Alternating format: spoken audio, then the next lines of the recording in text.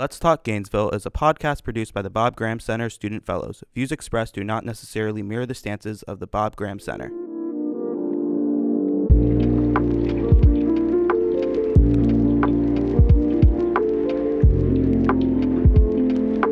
It's common knowledge that the United States and its cities are often far behind the curve in terms of public transportation. North America carries the fewest rail passengers per year of any world region, accounting for only 3.7 of the 53 billion passengers worldwide. Even worse, the existing public transportation systems within the United States are often isolated to only northern areas like DC and New York. And if you examine the nearly 2,800-mile stretch that lies between New York and Los Angeles, you can see the monumental effort it would take to create a national mass transit system and bring the US up to par with the rest of the world. Luckily, Elon Musk, famous for SpaceX, Tesla, and being the real-life Tony Stark, had an idea on how we might make that happen, and it's called the Hyperloop.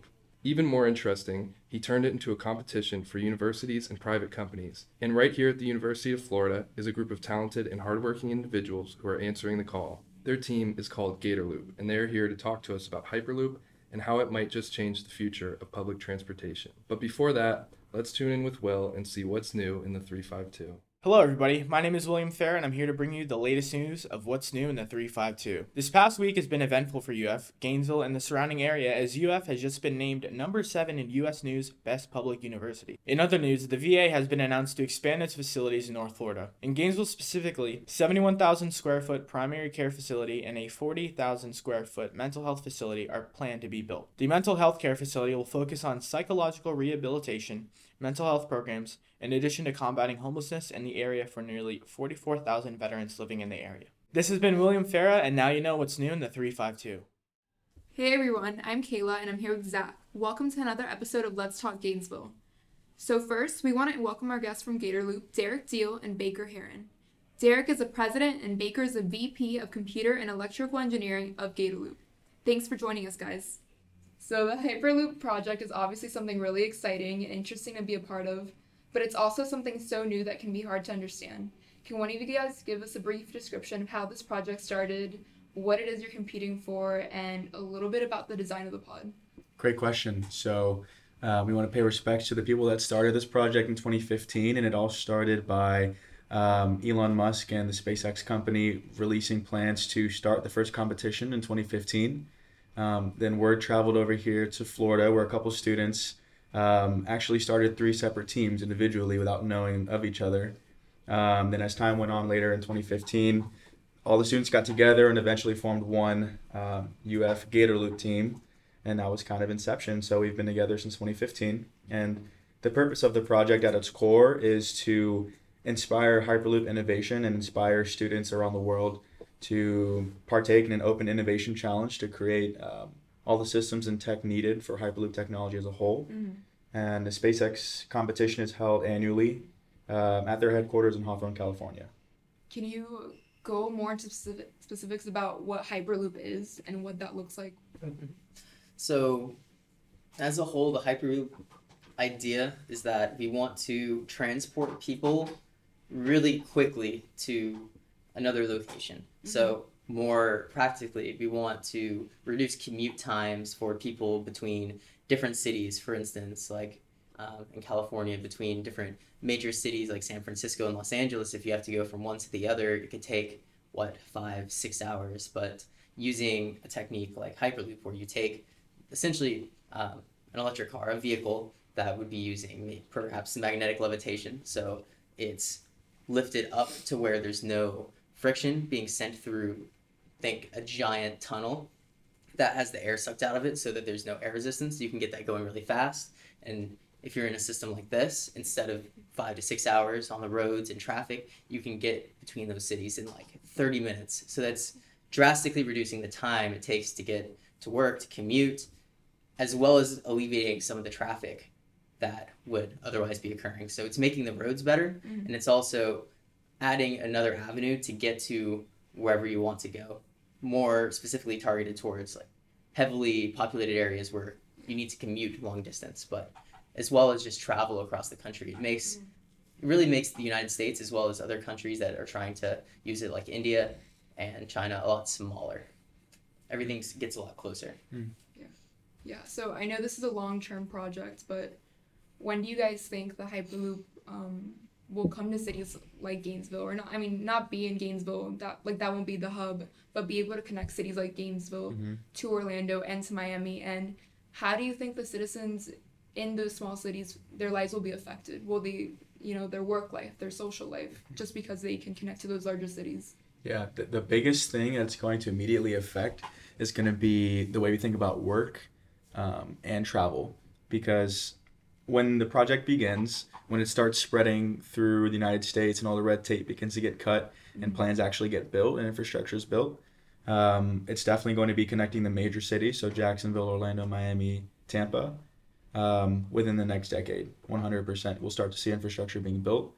And that's that's based off of my understanding of how feasibility studies are going on right now. So those seem to be going very well in cities like Chicago, which we can talk more about. But just by the logical spread of how things kind of build over time is once these hubs are built in these major cities, it's going to naturally spread to more auxiliary cities like Gainesville. And like we have our very small airport here, much smaller in comparison to the Orlando airport, but we'll definitely be able to have a Hyperloop station that will probably, just based off my guess, connect through Jacksonville and Orlando as one seamless path. So all the major cities, including places like Gainesville, will be connected in some way. It'll also really affect our economy in the United States, particularly tourism, as well as just the jobs in general, because people are going to be able to work at places that are typically a lot further away. Right. So like you might actually be able to, living in Tampa, easily have a job in Orlando. So it really widens your job search, which will very much affect employment, because it'll be a lot easier to find jobs, because just that range that you can go is expanded a lot more. And even if you would have had to commute a lot further, it means people can spend more time with their families, raising their children, and in that way it'll just have a large impact. And then the thing that I couldn't remember for a second, tourism, with this closeness that you now have between cities, people are much more willing and able to go to different places, because if it only costs $20 to go from Jacksonville to Miami, or maybe 40, sure. It's still a lot cheaper than driving there. It's a lot less time if you're spending 40 minutes driving, or 40 minutes in the Hyperloop to get there. You're going to go down there a lot more often and spend a lot more money in that area than you would have before. So in the future, we could see cities having a lot more tourism. There's a lot more people from different states moving around, a lot of flux throughout the United States, as well as people who are able to work in different locations and also have more time for their families and what's important to them. Yeah, you no longer have to live where you have to work. There's much more freedom to choose where you want to live, and then work wherever you have to. Like I had to work in Ocala over the summer, and it was not glamorous. But if I were able to live in Orlando or Tampa or something and still get to work at the same time every day, that's a whole different story. So. Or honestly, go to school in another city. Like if you lived in Orlando and wanted to stay at your parents' house, you can just get the Hyperloop to save a Gainesville. bunch of money. Yeah, it's awesome. So you guys kind of touched on that, like public and mass transit within the United States is kind of severely lacking. New York is like the only city with a rail network where ridership has increased since 2012.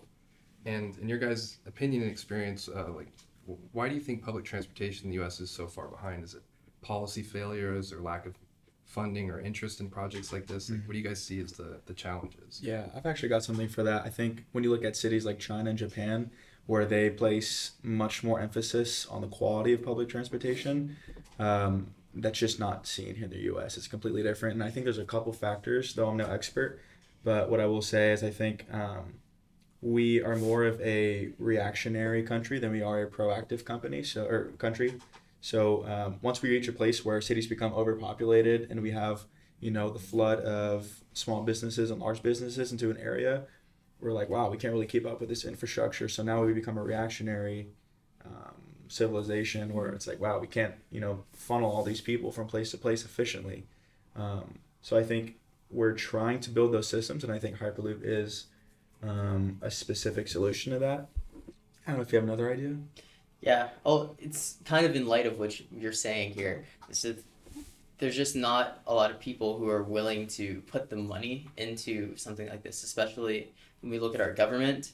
We're trying to implement different transportation systems. Like in California, we're trying to set up some sort of magnetic levitating rail system. But for instance, this project, the one that we're currently working on, that I believe has been abandoned now, is just super expensive. And for the most part, a lot of public transportation related things are very expensive. And it's a lot of upfront money when you're not sure how it's going to play out. Because in the past, we've set up like rail systems where it's not used a lot and therefore you don't get the return that you want. So it's definitely a risk from the government's point of view. Why are they going to put this money into this when we have roads, we have this system that works fine? People get where they need to go. It's not dire. And since we, as Americans, are often looking at things in a reactory, is that a word? Reactionary way, then we just aren't going to do it. Yeah. But that's why it's awesome that we have companies that are interested in this and are using this to their advantage to set up systems like this and promote this. But there has to be that agreement. It's necessary between federal government as well as these businessmen, entrepreneurs, or else nothing will get done, because it's hard legally to set up a track that goes across the United States. One, because there's roads in place, there's houses, there's private property, and there's a lot of wires and just different systems that have to be set up. And like, there's a lot of practical things like, can I put this wire under this road? Mm-hmm. No, you can't. You have to get approval from this certain jurisdiction. So there's a lot of agreement that has to take place for it to happen. Yeah. Do you guys think that there's like a lot of like policy issues in the way? Like, is there a lot of red tape for even implementing these kind of projects? Yeah, and in addition to that, what do you think the solution to that is? Is it more lobbying from tech corps or from citizens themselves saying, hey, we want more research for this technology and we want more funding for it? So the red tape is definitely, like I mentioned, with the infrastructure side, like not necessarily in making the vehicle up itself, but in actually the implementation. Because like I said, like it's hard to build something physically across the United States, because that's a lot. And then, I think that just is common across a lot of different innovative projects. I will say I have seen some pretty good news updates lately on a lot of different feasibility studies finally coming to close. A lot of them started in 2015, 16, and 17. And these are multi-billion-dollar projects. Actually, one just completed in Miami, I think, and one in Chicago and somewhere else in the Midwest. But these are very expensive to do. And I think some of the numbers that I saw was, hey, when everything checks out at the end of the day, this Hyperloop system would be feasible between Chicago and some other auxiliary city if the vehicle can reach 500 plus miles an hour. That's basically the parameters they gave Hyperloop One after that feasibility study. So the red tape is there. Things take a long time to get processed, but the fact that this technology is actually gaining ground and grabbing people's attention is a good start, though I think we are much further behind than Europe. So for this project to be completed, it would require building a pretty extensive network of underground and kind of air seal tubing. And so who's kind of in charge of the logistics of this, of how these networks are going to work and the infrastructure of that? Because the competition's primarily focused on the pods. Who's kind of looking into the other piece of the puzzle there? Good question. So year by year, as anyone who's been following us is going to see that we've been primarily a design team wanting to build specifically the pod. But my thing is, hey, let's take a step back. Let's figure out why we're doing things wrong. Let's redesign the pod for higher feasibility and design it for manufacturability. And let's do so a year down the road, but also let's consider what's more than Hyperloop. So let's consider feasibility studies here at the university level, what it would look like in Gainesville. Let's do some more small-scale studies. Let's also look towards educating the public, educating students on campus. Like, hey, in the next decade or two, there's a very high chance you're going to be actively using this whole new mode of transport, which is just like, to me, it's mind-blowing because, it's just a whole new system of travel and nothing has been innovated in that way in such a long time. But yeah, there's so many different projects we can take that focus on more than just building the pod. It's investing in, like I said, feasibility studies, which is something that's important for industrial and systems engineers, which is why we're actively recruiting, and that's why it's important to us to have them on our team. Yeah. So something else that kind of gets talked about is Elon Musk, his boring company, his tunnel infrastructure company. So what have been some of their efforts to kind of make this project a reality? Is that kind of involved with the Hyperloop? Yeah, it's a very common question that I get, and I will touch on that real quick. There is a big difference between the Boring Company and Hyperloop. And I can see very easily how the two would get confused, but the Boring Company is no different than an underground highway. That's literally what it is. It's, hey, instead of building, a massive 5-deck highway, let's do that underground instead. So they bore tunnels and put skates down there for your car, your standard vehicle to ride on. The major difference is it's not airtight, it's not all electric. I mean, it's a whole different system. Though there could be some parallels drawn between SpaceX and the Boring Company saying, hey, if you're going to bore a tunnel, instead of making that an underground highway, let's just use this specific system and let's put a Hyperloop 2 in it because we need it in this space. But I do want to say that there's a major difference between the two. Hyperloop is focused on all electric, clean energy pods or vehicles passing through airtight vacuum tubes at much, much higher speeds. So kind of touching back on the design of the tunnels and things like that, how is it going to change based on geographic differences? So in a place like Florida where the water level is so high, how is that going to change the infrastructure of this project? So most likely we would have a lot more above ground tubing, which isn't much of an issue. It's just, again, the matter of getting that legally. In some ways it's easier than actually digging underground because there's a lot more you have to deal with, even though that can be more direct. Like, you don't know what you're tunneling under. When you're above, it's a lot simpler for people to handle and deal with. So that's really the only main consideration. It's just where are you going to put it? And I mean, it can go back and forth between the two. You could have a line going from Miami up to North Carolina, and at some places it'll be above ground, some places it'll be below ground. It's just a matter, as you go across the terrain, what's best suited for that area. So since you're covering vast distances of land, this is an opportunity to power the system through solar energy or other renewable resources. Is that at all being taken into consideration? So in the ideal world, it would all function via the smart grid. So if you don't know about the smart grid concept, it's essentially an idea of an interconnected system of power, unlike what we have currently where everything is connected to one central power network, but it's not able to distribute and store things. Like currently, if you want power to your house, that means somewhere the power plant has to produce more energy to compensate for that.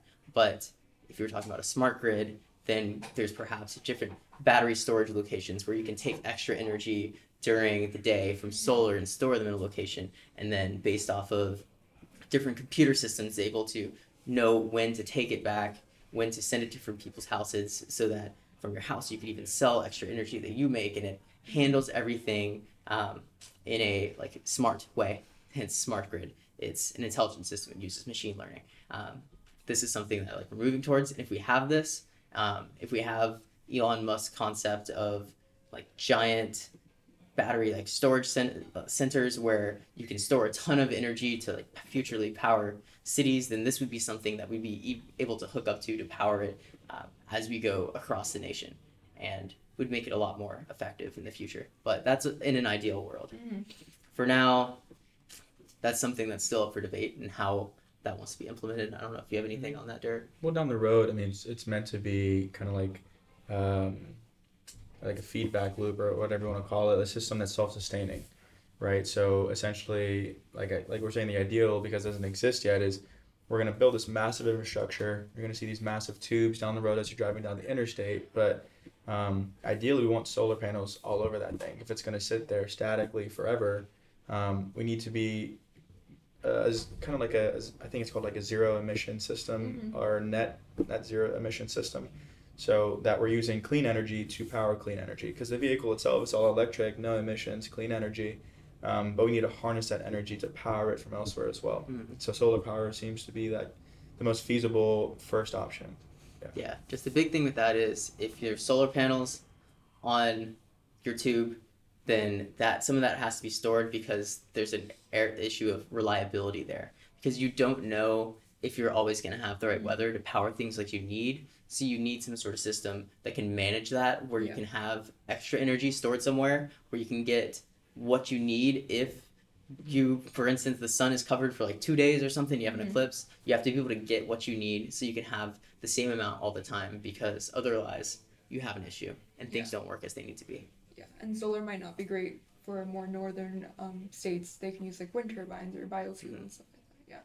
But yeah, that's like why the smart grid concept is so important, to have the storage somewhere that can be easily accessible to where you have that power regardless of what's going on. So you talked a lot about the huge infrastructure that's involved with this, and building tunnels underground and above ground. And has It's there a been lot. yeah, it is a lot. And has there kind of been any talk about environmental concerns and possibilities of disrupting certain habitats? And what's kind of the plan to address any of those concerns? Yeah, so definitely a lot of potential environmental harm. On the bright side of things, if we're talking about all of the energy storage needs, this would mean that we're getting rid of a lot of coal and natural gas that'd be used, especially coal. Coal is the one resource that we want to limit as much as possible. Not that there's particularly a shortage of it, but because it just releases so much emissions. It's definitely the worst offender of all the different non-renewable resources that we use. And by switching to a system like that, that becomes like so much reduced. If we fully implemented a smart grid to where we have this power, we could just get rid of that, which would be fantastic. We could replace that with solar and wind, and we'd have a reliable place to store that, which would be awesome. However, if we're talking about the infrastructure side, building a lot of things, yes, that is going to take up space. There are ways to mitigate that, like creating towers for your solar arrays. Another idea for just solar in general is to have something like essentially satellites out in space that are going to bring that energy in. So the idea is that that's closer to the sun, you're able to capture a lot of energy and bring it in. And there's a lot of similar ideas. A lot of that is being tested currently. But otherwise, yes, there is an environmental concern there, just in that it's taking up space. There may be different forested areas that maybe need to be cut down. But for the most part, if it's going underground or being built across the nation, it's going to be closer to highways. So for the most part, it's going to be built in an area that's already like not heavily natural resource. There are lots of teams working around this around the world. What do you want people to know about Gator Loop that sets you guys apart from the others? And if someone at UF is interested in joining, how do they get in contact with you guys and on the team? Great question. Gator Loop is different in the sense that we're building things from the ground up. We're the youngest team on campus, but we're building some technology that actually has the potential to be not only feasible, but impact the lives of billions of people across the world. And I think that is incredibly motivating to be able to work on that tech at the university level and build a team. Right now we're a team of about 60, actually 60 on the dot after checking the roster yesterday, which is insane. And so I think we're doing very good at building a family and building a network of people who can come and learn skills that they can go and apply to future jobs, or also invite people that are passionate about Hyperloop itself and invite them on board and improve that tech even further. And for anyone that's interested, we're something that's unique to Gator Loop, which is not unique to majority of teams across the world, is we're open to people all time, every day, whenever they want to join. I know for me, just being the president, I've been here for a year, and I joined just because I saw a marketing advertisement, and I was like, wow, there's a Hyperloop team on campus. Like, I want to join that. I want to be there. And so there's no application process. We're not exclusive. We want to teach people. We want to inspire people, and we want them to be a part of our community. And that's what's cool about UF and Florida as a whole is we're a very community team, more of a grassroots movement, as opposed to being an elite exclusive team working on technology and just funneling money into us. We want to be someone spearheading that technology in Florida, so that when people grow up in the next 30 years and begin to have kids, they're going to have children that grow up using these Hyperloop systems. And where I'm from, like Orlando and places like Miami and Tampa, and we can say like, students at University of Florida spearheaded that project and made it a reality. So that's why I'm passionate about it. So Great. And do you guys have like social media, like Facebook, Instagram? Where can they find you? great question. We're on Instagram at UF Gator Loop. We are on Twitter at Gator Loop. And then if you Google our name, our website's popping. Go ahead and look at it. You can find our Facebook on there as well, and our Twitter and our Instagram. And shoot us an email. We'd love to also have anyone who's listening on an email list that I personally send out every month. Gives us really nice project updates and shows you what we're doing in the community, what we're doing as a team, and what the next step is for us. Awesome, thank you. So that concludes our talk with Derek and Baker from Gatorloop. We wanted to thank you guys for joining us and sharing the work that you guys are doing. We hope you learned something from this episode of Let's Talk Gainesville. But before you go, let's head over to Will to learn about some upcoming events at the Bob Graham Center.